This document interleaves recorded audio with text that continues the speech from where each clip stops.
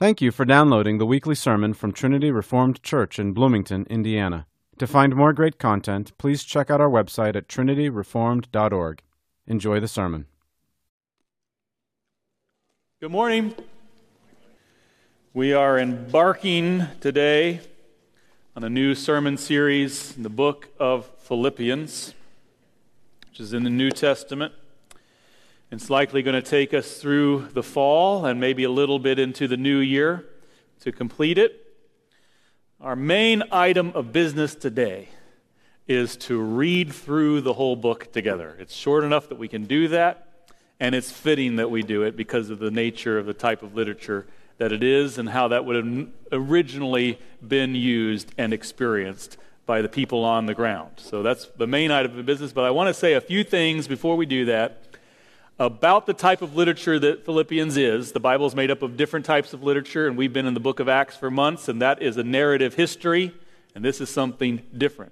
I grew up being taught a lot of good gospel truth, but not a lot of good context for what to do with, how to make sense of that truth, what different parts of Scripture, how it develops and how it's put together and proceeds from beginning to end, nor how the context of the original audience and intention. And so in my own study and further growth and knowledge of God's Word, I try to focus on those things. And at the beginning of a new series, when we have a different type or part of God's Word, I'm going to spend some time here at the beginning just kind of opening up this type of literature, because that's important to understanding how to interpret it, how to make use of it, how to appreciate it for what it is. Philippians is a letter. Anybody old enough to remember what those are? Letters are still somewhat in use in our culture, but they were especially important in the ancient world. In a time before cell phones and texting and emails, digital communication, letters were all the more important. We normally reserve them today for things like formal matters like legal things and bills. You might get an occasional birthday card in the mail, but not very many of us receive personal letters. Maybe one a year, if that. It's not very common anymore. But letters in older times were very important.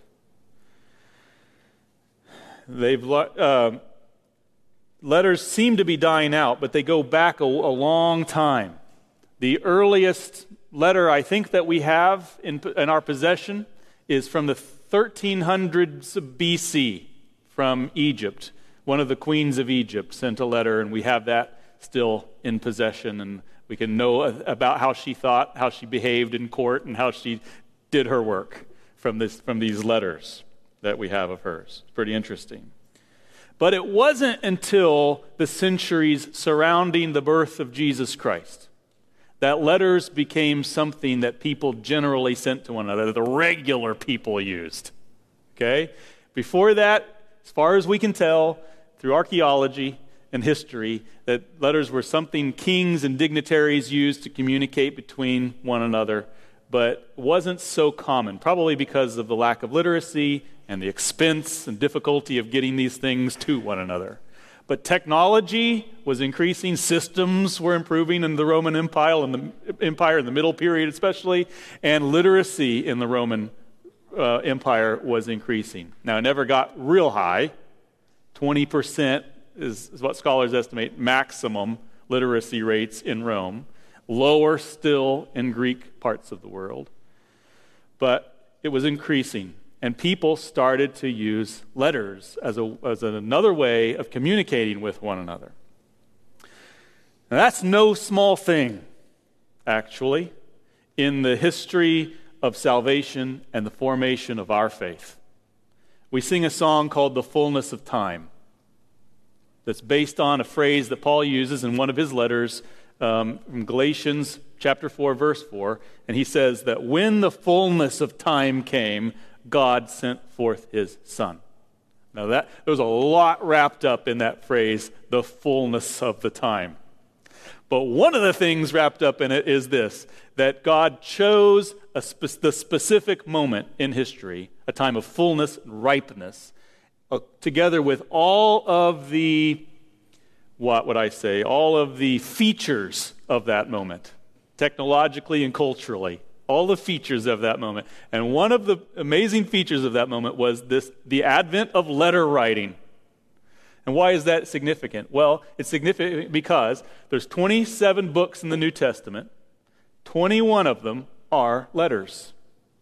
That's pretty new and unique to the New Testament. And it's the bulk and the core of the way God has revealed his mind, opened up his mind to his church, is through personal letters.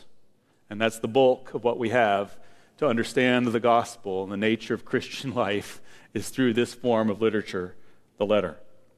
So it's been very important and significant in the development of and formation of the scriptures, of the church, and how we understand faith. The Apostle Paul especially used this form of communication in his pastoral work.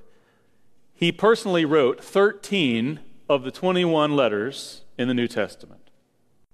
So half the New Testament is Paul's, and in fact, all of the writings we have of Paul are personal letters.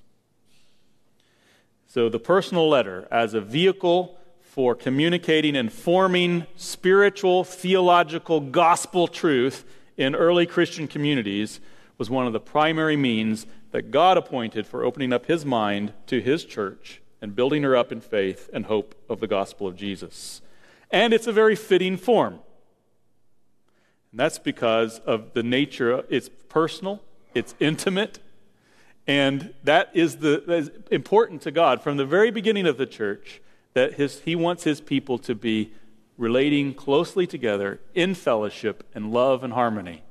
And so it's not accidental that he used and made use of and inspired the authors of his scriptures to use this form of communication, because it furthers, enhances, and establishes that nature of fellowship, intimacy, and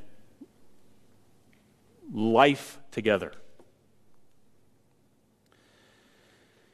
So Paul, this is a letter, and it's a letter of Paul. He's not the only author of letters that we have in the Scripture, but he wrote the bulk of them. Some of Paul's letters were written to individuals. He wrote 2 letters to Timothy, his protege. He wrote a letter to Titus, and he wrote a very interesting short letter to a man named Philemon. But the majority of Paul's letters were written to churches or groupings of churches in a city or region. And very interestingly, they were intended to be read aloud in church. That was their original purpose and context. Paul would write a letter to the church, and he would expect it to be read aloud in the congregation, likely in a worship service. We have a couple of indications of this in his letters itself. In Colossians, the 4th chapter, his letter to the Colossians, he says, "When this letter is read among you, have it also read in the church of the Laodiceans." So not only did they read it aloud, but they were expected to swap out letters that Paul had sent them, because they were understood to be, they're very personal. Their names are named. Situations in the church were addressed very pointedly at times. They're very personal, but Paul also expected them, explicitly in the letters, we know this, to swap them back and forth, because he knew that they were universally applicable and helpful. So he says, when this letter is read among you, that I've just sent you, Colossians, have it also read by the church of the Laodiceans. And you, for your part, read my letter that is coming from Laodicea. So that's one of the letters we don't have of Paul in the Scriptures, but we know of because he mentions it there. And in 1 Thessalonians chapter 5, he says in that letter, "I adjure you by the Lord." That's a pretty strong admonishment. I adjure you by the Lord. Have this letter read to all the brethren in the regions of Macedonia, I think would be the assumption there. Now, so Paul wrote these 13 letters that we have preserved for us by the Lord in the Scriptures. Peter recognizes his knowledge of Paul's letters in one of his letters, and he acknowledges that they're a little difficult to understand at times, but he also says they're Scripture. I don't have that here, but if you can look it up in his first letter to the first letter of Peter, there he says, people twist Paul's words just like they do the rest of Scripture. So they were understood to be not only universally applicable, but authoritative and part of God's Word. They're very interesting and read aloud in the church, which is how we're going to try to experience it here at the beginning for starters today. Now, Paul's letters to the churches are all very different from each other. Probably the most similar ones are Ephesians and Colossians, but even they have differences, pretty significant differences. When Paul wrote to the church in Rome, that was a church that he had not visited and had not been responsible for planting, but he had a very keen interest in helping form and shape their understanding of Christian belief and faith as he understood and had insight into the mystery of the gospel. And so what he did, as he was thinking about them, is he wrote out his theology, his understanding of the gospel beginning to end, and sent them like a doctrinal treatise, masterful and incredible. And we've worked through that in the last few years under Pastor Bailey's ministry here, that letter to the Romans. But what we did was they had not heard his teaching, so he wrote down his teaching, what he taught everywhere, and he sent it off to them to help form and shape their understanding of the gospel.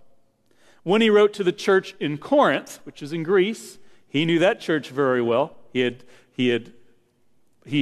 helped establish it, and he had visited there, and so he knew them inside and out, and he knew what was going on through reports and rumors that were coming to him, and he wrote to correct bad practices that had settled into that church, and a party spirit, divisiveness that was settling into that church, and other corruptions. He wrote to address them and to take them to task for those things and to correct them. When he wrote to the Galatians, the churches in the region of Galatia, which is one of the first places he visited and brought the gospel of Jesus Christ and formed churches on his first missionary journey, the Judaizers had gone up there in the wake of Paul's first visit and had been oppressing the believers there and introducing false teachings about the nature of the gospel and the nature of the acceptance that Jesus had of Gentiles as Gentiles and their standing in the church and on what grounds they could count themselves believers. These people were teaching them that Jesus is great, the gospel is good, we believe that, but you have to practice also the ceremonies of the Old Covenant. And Paul saw this for the threat that it was.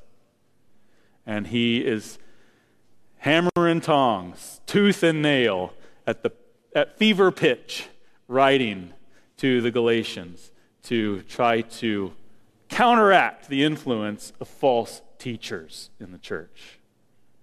Very different purposes and needs that he's addressing in all these letters. What about Philippians stands out? Well, Philippians, if all of the letters could be said to be different from each other, Philippians is differenter still. Okay? It really does stand out as pretty unique. Somewhat related to 1 Thessalonians. They have some of the same kind of character. Philippians is pretty unique among Paul's letters. It's, I think, best understood to be a letter of friendship. A letter of friendship. Usually in his letters, Paul is working to lay theological foundations or arguing intensely against errors in doctrine or life. And both of those purposes, when he's up to those ends in his letters, bring about certain characteristics in Paul's manner of speech. There's a heavy use of theological terms, specialized theological language, and a lot of the use of words like for and therefore. That's when you know Paul's engaged in heavy argumentation and trying to build line by line and try to move people in their understanding and to help them understand the truth. That's when Paul's in argument mode. We don't see very much of that in the book of Philippians at all. A little bit, but not much. So Paul's in some other mode in his purpose and the way he's communicating to this particular church in Philippi. Philippians is not polemical. I don't really know what that word means, but it's fancy. But I think it means it's like argumentative, like aggressive. It's not like taking some false idea to task. He does that in other letters. Other letters are more polemical. Nor is he like trying to write a theological treatise. He does that in other letters or other large portions of letters. Philippians is not so much that. That is not to say that theology is absent. Paul cannot open his mouth or pick up his pen without expressing his theology everywhere. It's getting all over everybody. And it's amazing. Paul has this wonderful insight. He lives in the knowledge and the meditation of God, of Jesus Christ, of what he's doing in the world, and that comes out of all his pores. And it certainly comes out in Philippians. But he's not in teaching mode. He's in some other mode as he writes to the Philippians. Philippians is a letter of friendship. He's in relational friendship mode when he writes to them. It's not a letter about friendship. That would be nice. It'd be nice to have a letter about friendship. It's in the ins and outs of it. But it is a letter of friendship that expresses, and we have this window as we work our way through Philippians. We have this window into how people can relate to one another in Jesus Christ, how close they can be, how much affection and love they can have for one another, and trust and mutuality and the beauty of it. And we get a window into the things that promote that.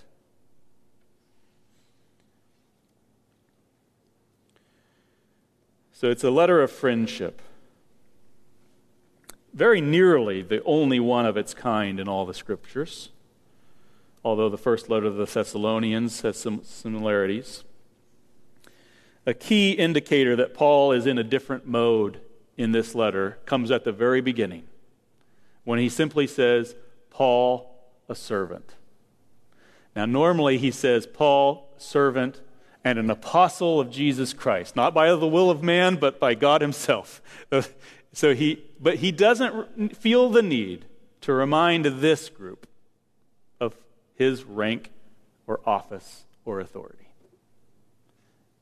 Now, he's not taking it off. He still has a lot of authoritative, fatherly things to say to them. But he doesn't feel the need with this group to remind them. He doesn't have to flex his muscles. He feels safe, accepted, trusted. They have a bond and an understanding, and that's been long-lasting. That is kind of rare. Paul doesn't have this kind of relationship with all the churches that he's founded. This one is special. And it seems like maybe he has a similar bond with the churches in Thessalonica just down the road. Because when he writes to them, he also does not feel the need to remind them of his office. But those are the only real places in his letters where that's true. Now, friendship in the ancient world, in this time of Greek and Roman history, was a very important thing. It got a lot of attention by the philosophers of the day. A lot of ink spilled about this idea of friendship. And as letter writing came more and more into use in everyday life, this cultural value on friendship found a new means of expression. So, very interestingly, there's manuals produced by orators and specialists in the day, in Roman and Greek society, about how to write letters. And the letter of friendship was a recognized form And it had its own conventions and patterns, and they even these manuals, they give little snippets or descriptions of how a letter should go and how it should sound. And when you read those, it's like, that sounds a lot like Philippians. That's got the same kind of like tone and phraseology and even a lot of the same ideas as in Philippians. So educated people would have been schooled in how to write certain different types of letters, and it's clear that Paul knew about such things because that's on display here in Philippians. And when there's been comparative analyses done of family letters or intimate letters from that time period between people and friends, and what you see is the essential elements and characteristics of all those letters, Philippians ticks all the boxes. It is a letter of friendship. Very typical of other letters of friendship in that time, but except that with the Apostle Paul, you get something never done before. You get this form. Paul's been to writing class 101. He knows about forms and how to write your 5-paragraph essay and all of that stuff. He knows his forms. He's been to school. But he takes that form. He's not bound by it. He's working within it, but he's not bound by it. And what he does is he takes this, expresses friendship to these people in a way that the world has never seen. Because in Paul's understanding of what friendship is that there's 3 people in it. There's you, and there's me, and there's the Lord Jesus Christ. And the thing that binds us together as friends is Jesus himself. He is the core, he's the ground, he's the aim, he's the meaning, he's the pursuit, he's the essence of what we are together. We are in him together. We support his cause and work towards the same goal of pleasing him. Our ambition is to be with him. He is everything. And this is what we see in the letters of the Philippians. Jesus is central. This is a letter that uses the word gospel more than any other of Paul's writings. Isn't that interesting? Also, the word joy and its related words like rejoicing and that sort of thing appear more than in any other of his writings. And that's because the gospel makes for a lot of joyful things, but it's one of the great joys that it intends is the joy of true and satisfying friendship through a shared identity in Jesus and the mutual goal of being with him. We've called this series Reaching Forward because this is clearly the aim that Paul has central to his heart and life as he's writing this letter. The goal is to be with Jesus, to be like Jesus, to serve him until faithfully more and more each day until we get there. And the joy of doing that and the joy of sharing that pursuit with one another is tremendous. And that just comes out over and over again in this letter to the Philippians. Friendship has fallen on hard times. I don't know if you're aware of this. Culturally, people are lonely. We have this feeling that we should be relating more closely and more intimately, more easily, more naturally with each other. And we don't know the first thing about how to go about doing it. The pastors have been talking about this for a couple of years. We did a men's retreat upon this theme, friendship. It's in the air. People are hungry for this thing called friendship, which the Greeks and the Romans valued. Maybe we're going to start valuing it again as a society. I don't know.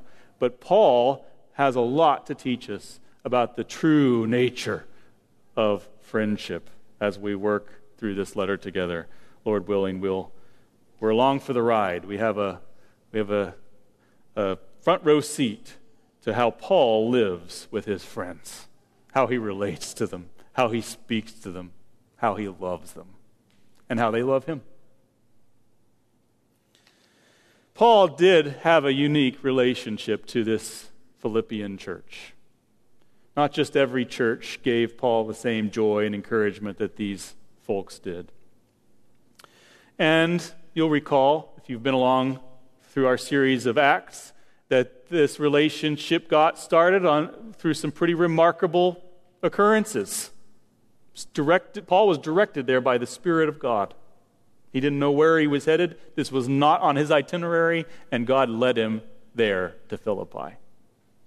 So when he started out, he was going with Silas after having separated, sadly, with Barnabas, his longtime companion and ally. So he's with a new traveling companion, Silas. They set out from Jerusalem, or from, I think it was Antioch, to the region of Galatia, where he had previously been. He wanted to visit there. There, he and Silas picked up a young, promising man named Timothy, who he conscripted into service and on to join him on mission. And from there, they set off westward through Turkey, which was then called Asia Minor. And they wanted to go down to the southwest into Asia, where Ephesus was, but the Holy Spirit expressly forbid them at that time from going there. They also found that their way to the north, to Bithynia, was likewise blocked. Where were they headed? In the night, God sent Paul a vision. A Macedonian man appealing to Paul, come over here and help us. Paul told the rest of his team about what the vision had contained, and they determined that this was a message from the Lord. This is the Lord's will, that they should get on board a ship and cross over the Aegean Sea into Europe, to Macedonia, northern Greece. And the first stop was Philippi. They land there. They take their bearings. They find that there's no synagogue in Philippi. Paul's normal habit is to start first with his people, the Jews, and they can't be found. So they go down to the river, and they find a group of proselytes, wannabe Jews, Gentiles who were pursuing God through faith in the Old Testament scriptures and the belief in Yahweh. And they were together praying down at the river. And that's where Paul meets his first, and God blesses him with his first fruit in Europe. The conversion of this woman, Lydia, the seller of purple fabrics, and her household. That's the first fruit that Paul experiences in Europe at Philippi. He continues to minister over the coming days and weeks. We don't know how long of a period that is that he stayed there.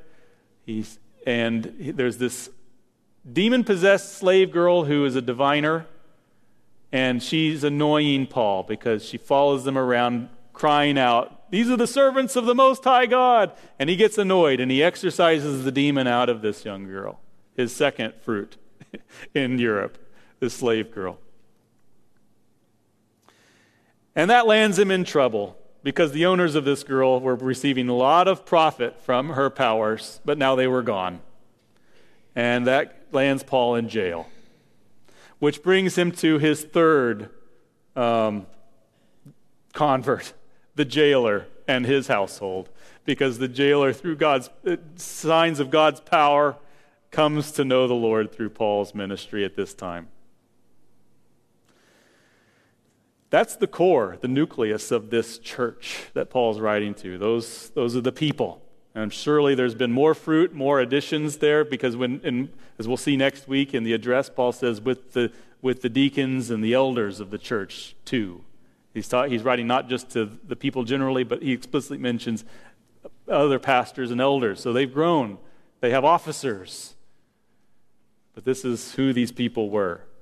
And through these extraordinary things that God did amongst them, they've just had this incredible bond that even we see in the letter to the Philippians, that from the time Paul left there, even immediately after, they kept sending him gifts and support. They've been supporting him all along any way they could.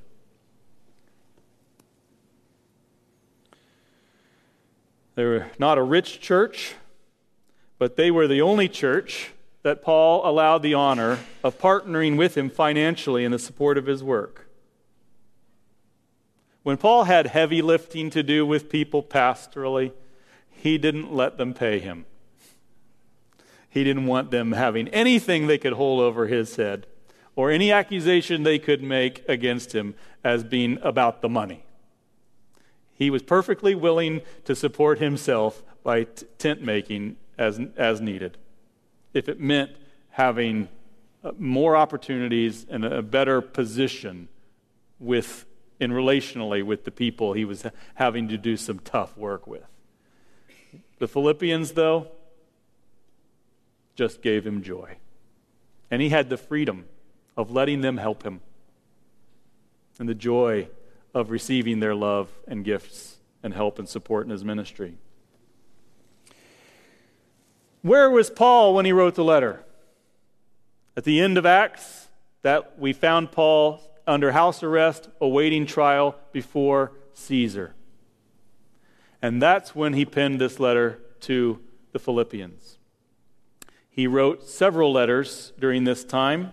I think I've got them written down here somewhere, if I can find them. Maybe I won't be able to. Philippians, Philemon, Colossians, and Ephesians. So he was there under house arrest for 2 years. We know that these 4 letters originate from that period in his life. And Philippians was probably the first one that got written. And it's co-written by his protege, Timothy, who's mentioned in the opening address. Paul and Timothy, it says. But this was a case, it's not like he was just sitting there twiddling his thumbs and then they were on his mind and he decided to pen a letter. The letter was occasioned first by the Philippians themselves. They somehow heard that Paul was now in Rome and awaiting trial, and nobody knew the outcome of what that was going to be. And so they took the initiative and they sent money, like they had done before, and they sent one of their best men to be an encouragement and to help and be of service to Paul in any way they could, Epaphroditus. And so Epaphroditus came and arrived in Rome, and I'm sure Paul was overjoyed to see him and received their gift with joy and sat down, and he wrote the most glorious letter of thanks that has ever been conceived. He saves the thanks and acknowledgement for the gift to the very end of the letter, not because it's an afterthought, but because he wanted that to ring and resonate. Remember, they're hearing this.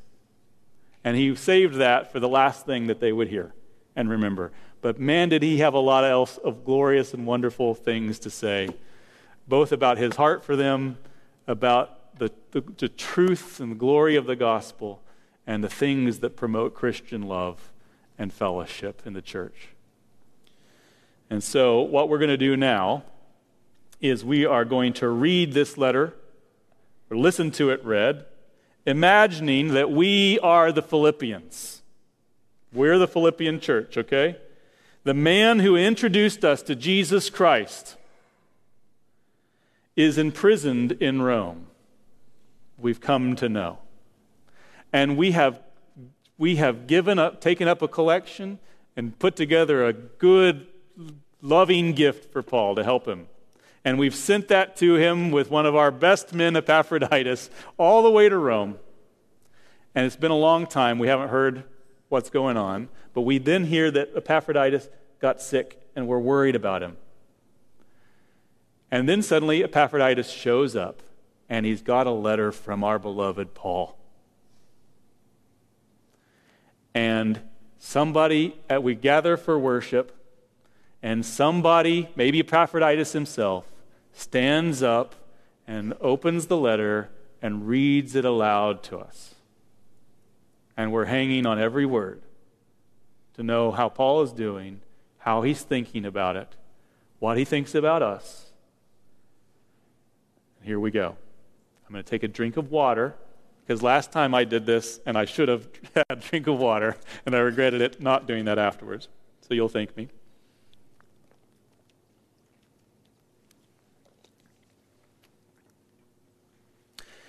And when we're done, I would like Mike Taberry to come up and lead us in a prayer of God's blessing upon this study of this part of his word. Okay, Mike? Right? I have a microphone for you. Okay. This is God's word, and it is eternally true. Paul and Timothy, bondservants of Christ Jesus, to all the saints in Christ Jesus who are in Philippi, including the overseers and deacons, grace to you and peace from God our Father and the Lord Jesus Christ. I thank my God in all my remembrance of you, always offering prayer with joy in my every prayer for you all, in view of your participation in the gospel from the first day until now. For I am confident of this very thing, that he who began a good work in you will perfect it until the day of Christ Jesus. For it is only right for me to feel this way about you all, because I have you in my heart. Since both in my imprisonment and in the defense and confirmation of the gospel, you all are partakers of grace with me. For God is my witness, how I long for you all with the affection of Christ Jesus. And this I pray, that your love may abound still more and more in real knowledge and all discernment, so that you may approve the things that are excellent, in order to be sincere and blameless until the day of Christ, having been filled with the fruit of righteousness which comes through Jesus Christ, to the glory and praise of God. Now, I want you to know, brethren, that my circumstances have turned out for the greater progress of the gospel, so that my imprisonment in the cause of Christ has become well known throughout the whole Praetorian Guard and to everyone else, and that most of the brethren, trusting in the Lord because of my imprisonment, have far more courage to speak the word of God without fear. Some, to be sure, are preaching Christ even from envy and strife, but some also from goodwill. The latter do it out of love, knowing that I'm appointed for the defense of the gospel. The former proclaim Christ out of selfish ambition rather than from pure motives, thinking to cause me distress in my imprisonment. What then? Only that in every way, whether in pretense or in truth, Christ is proclaimed, and in this I rejoice. Yes, and I will rejoice, for I know that this will turn out for my deliverance through your prayers and the provision of the Spirit of Jesus Christ, according to my earnest expectation and hope, that I will not be put to shame in anything, but that with all boldness Christ will even now, as always, be exalted in my body, whether by life or by death. For to me, to live is Christ, and to die is gain. But if I am to live on in the flesh, this will mean fruitful labor for me, and I do not know which to choose. But I am hard-pressed from both directions, having the desire to depart and be with Christ, for that is very much better. Yet to remain on in the flesh is more necessary for your sake. Convinced of this, I know that I will remain and continue with you all for your progress and joy in the faith, so that your proud confidence in me may abound in Christ Jesus through my coming to you again. Only conduct yourselves in a manner worthy of the gospel of Christ, so that whether I come and see you or remain absent, I will hear of you that you are standing firm in one spirit, with one mind, striving together for the faith of the gospel, in no way alarmed by your opponents, which is a sign of destruction for them, but of salvation for you, and that too from God. For to you it has been granted for Christ's sake, not only to believe in him, but also to suffer for his sake, experiencing the same conflict which you saw in me, and now hear to be in me. Therefore, if there is any encouragement in Christ, if there is any consolation of love, if there is any fellowship of the Spirit, if any affection and compassion, make my joy complete by being of the same mind, maintaining the same love, united in spirit, intent on one purpose. Do nothing from selfishness or empty conceit, but with humility of mind, regard one another as more important than yourselves. Do not merely look out for your own personal interests, but also for the interests of others. Have this attitude in yourselves, which was also in Christ Jesus, who, although he existed in the form of God, did not regard equality with God a thing to be grasped, but emptied himself, taking the form of a bondservant, and being made in the likeness of men. Being found in appearance as a man, he humbled himself by becoming obedient to the point of death, even death on a cross. For this reason also God highly exalted him and bestowed on him the name which is above every name, so that at the name of Jesus every knee will bow, of those who are in heaven and on earth and under the earth, and that every tongue will confess that Jesus Christ is Lord, to the glory of God the Father. So then, my beloved, just as you have always obeyed, not as in my presence only, but now much more in my absence, work out your salvation with fear and trembling. For it is God who is at work in you, both to will and to work for his good pleasure. Do all things without grumbling or disputing, so that you will prove yourselves to be blameless and innocent, children of God above reproach in the midst of a crooked and perverse generation, among whom you appear as lights in the world, holding fast the word of life, so that in the day of Christ I will have reason to glory, because I did not run in vain, nor toil in vain. But even if I'm being poured out as a drink offering upon the sacrifice and service of your faith, I rejoice and share my joy with you all. You too, I urge you, rejoice in the same way and share your joy with me.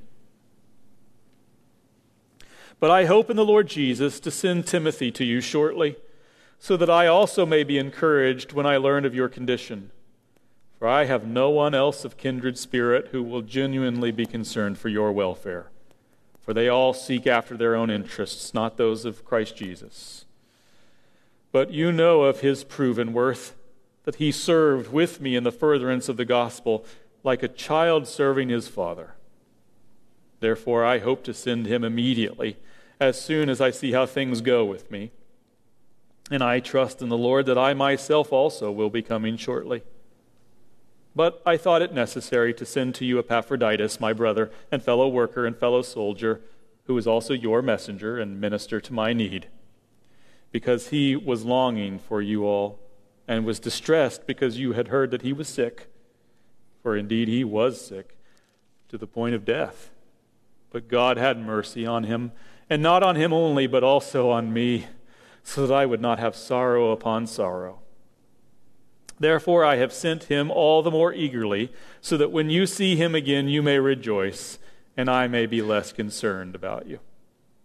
Receive him then in the Lord with all joy, and hold men like him in high regard, because he came close to death for the work of Christ, risking his life to complete what was deficient in your service to me.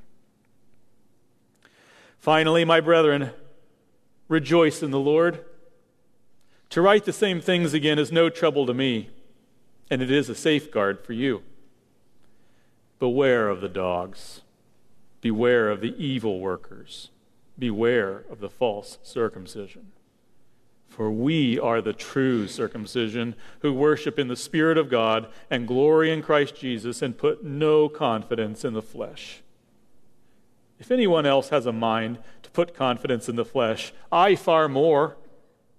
Circumcised the 8th day of the nation of Israel, the tribe of Benjamin, a Hebrew of Hebrews, as to the law, a Pharisee, as to zeal, a persecutor of the church, as to the righteousness which is in the law, found blameless. But whatever things were gained to me, those things I have counted as loss for the sake of Christ. More than that, I count all things to be loss, in view of the surpassing value of knowing Christ Jesus my Lord, for whom I have suffered the loss of all things, and count them but rubbish, so that I may gain Christ, and may be found in him, not having a righteousness of my own derived from the law, but that which is faith in Christ, righteousness which comes from God on the basis of faith, that I may know him and the power of his resurrection and the fellowship of his sufferings, being conformed to his death, in order that I may attain to the resurrection from the dead. Not that I have already obtained it, or have already become perfect, but I press on, so that I may lay hold of that for which also I was laid hold of by Christ Jesus. Brethren, I do not regard myself as having laid hold of it yet. But one thing I do, forgetting what lies behind, and reaching forward to what lies ahead, I press on toward the goal for the prize of the upward call of God in Christ Jesus. Let us therefore, as many as are perfect, have this attitude. And if in anything you have a different attitude, God will reveal that also to you. However, let us keep living by that same standard to which we have attained. Brethren, join in following my example, and observe those who walk according to the pattern you have in us.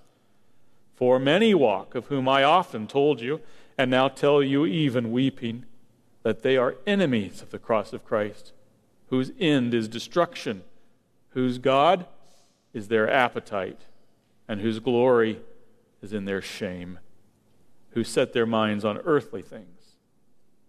For our citizenship is in heaven, from which also we eagerly wait for a Savior, the Lord Jesus Christ, who will transform the body of our humble state into conformity with the body of his glory by the exertion of the power that he has even to subject all things to himself. Therefore, my beloved brethren, whom I long to see, my joy and crown, in this way stand firm in the Lord, my beloved. I urge Euodia and I urge Syntyche to live in harmony in the Lord. Indeed, true companion, I ask you also to help these women who have shared my struggle in the cause of the gospel, together with Clement also and the rest of my fellow workers whose names are in the book of life. Rejoice in the Lord always. Again, I will say, rejoice. Let your gentle spirit be known to all men. The Lord is near.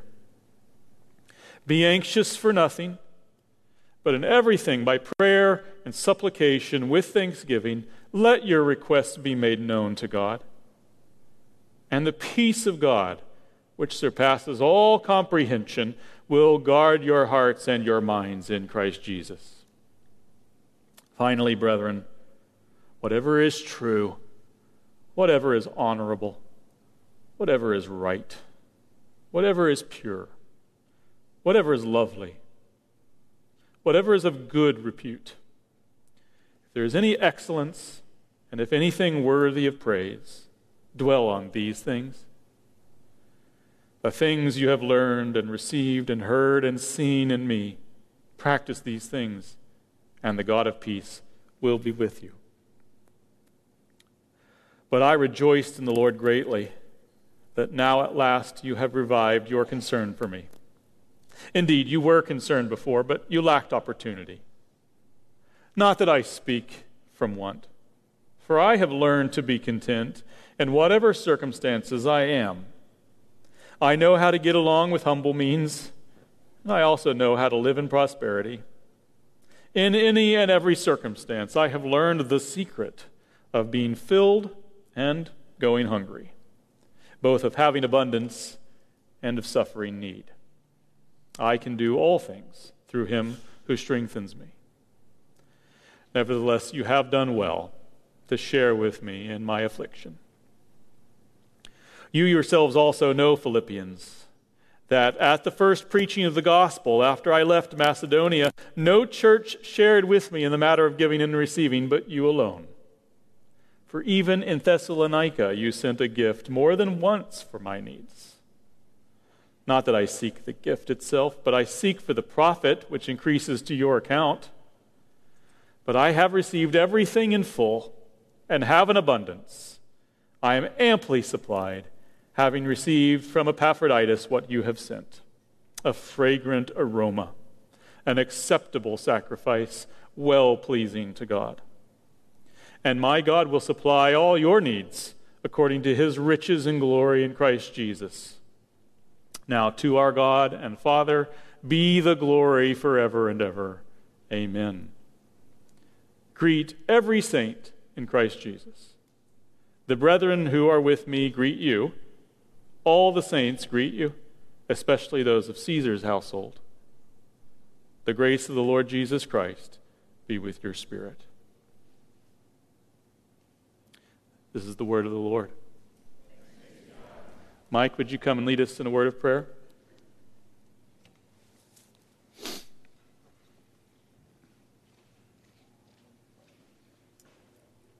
Let us pray together.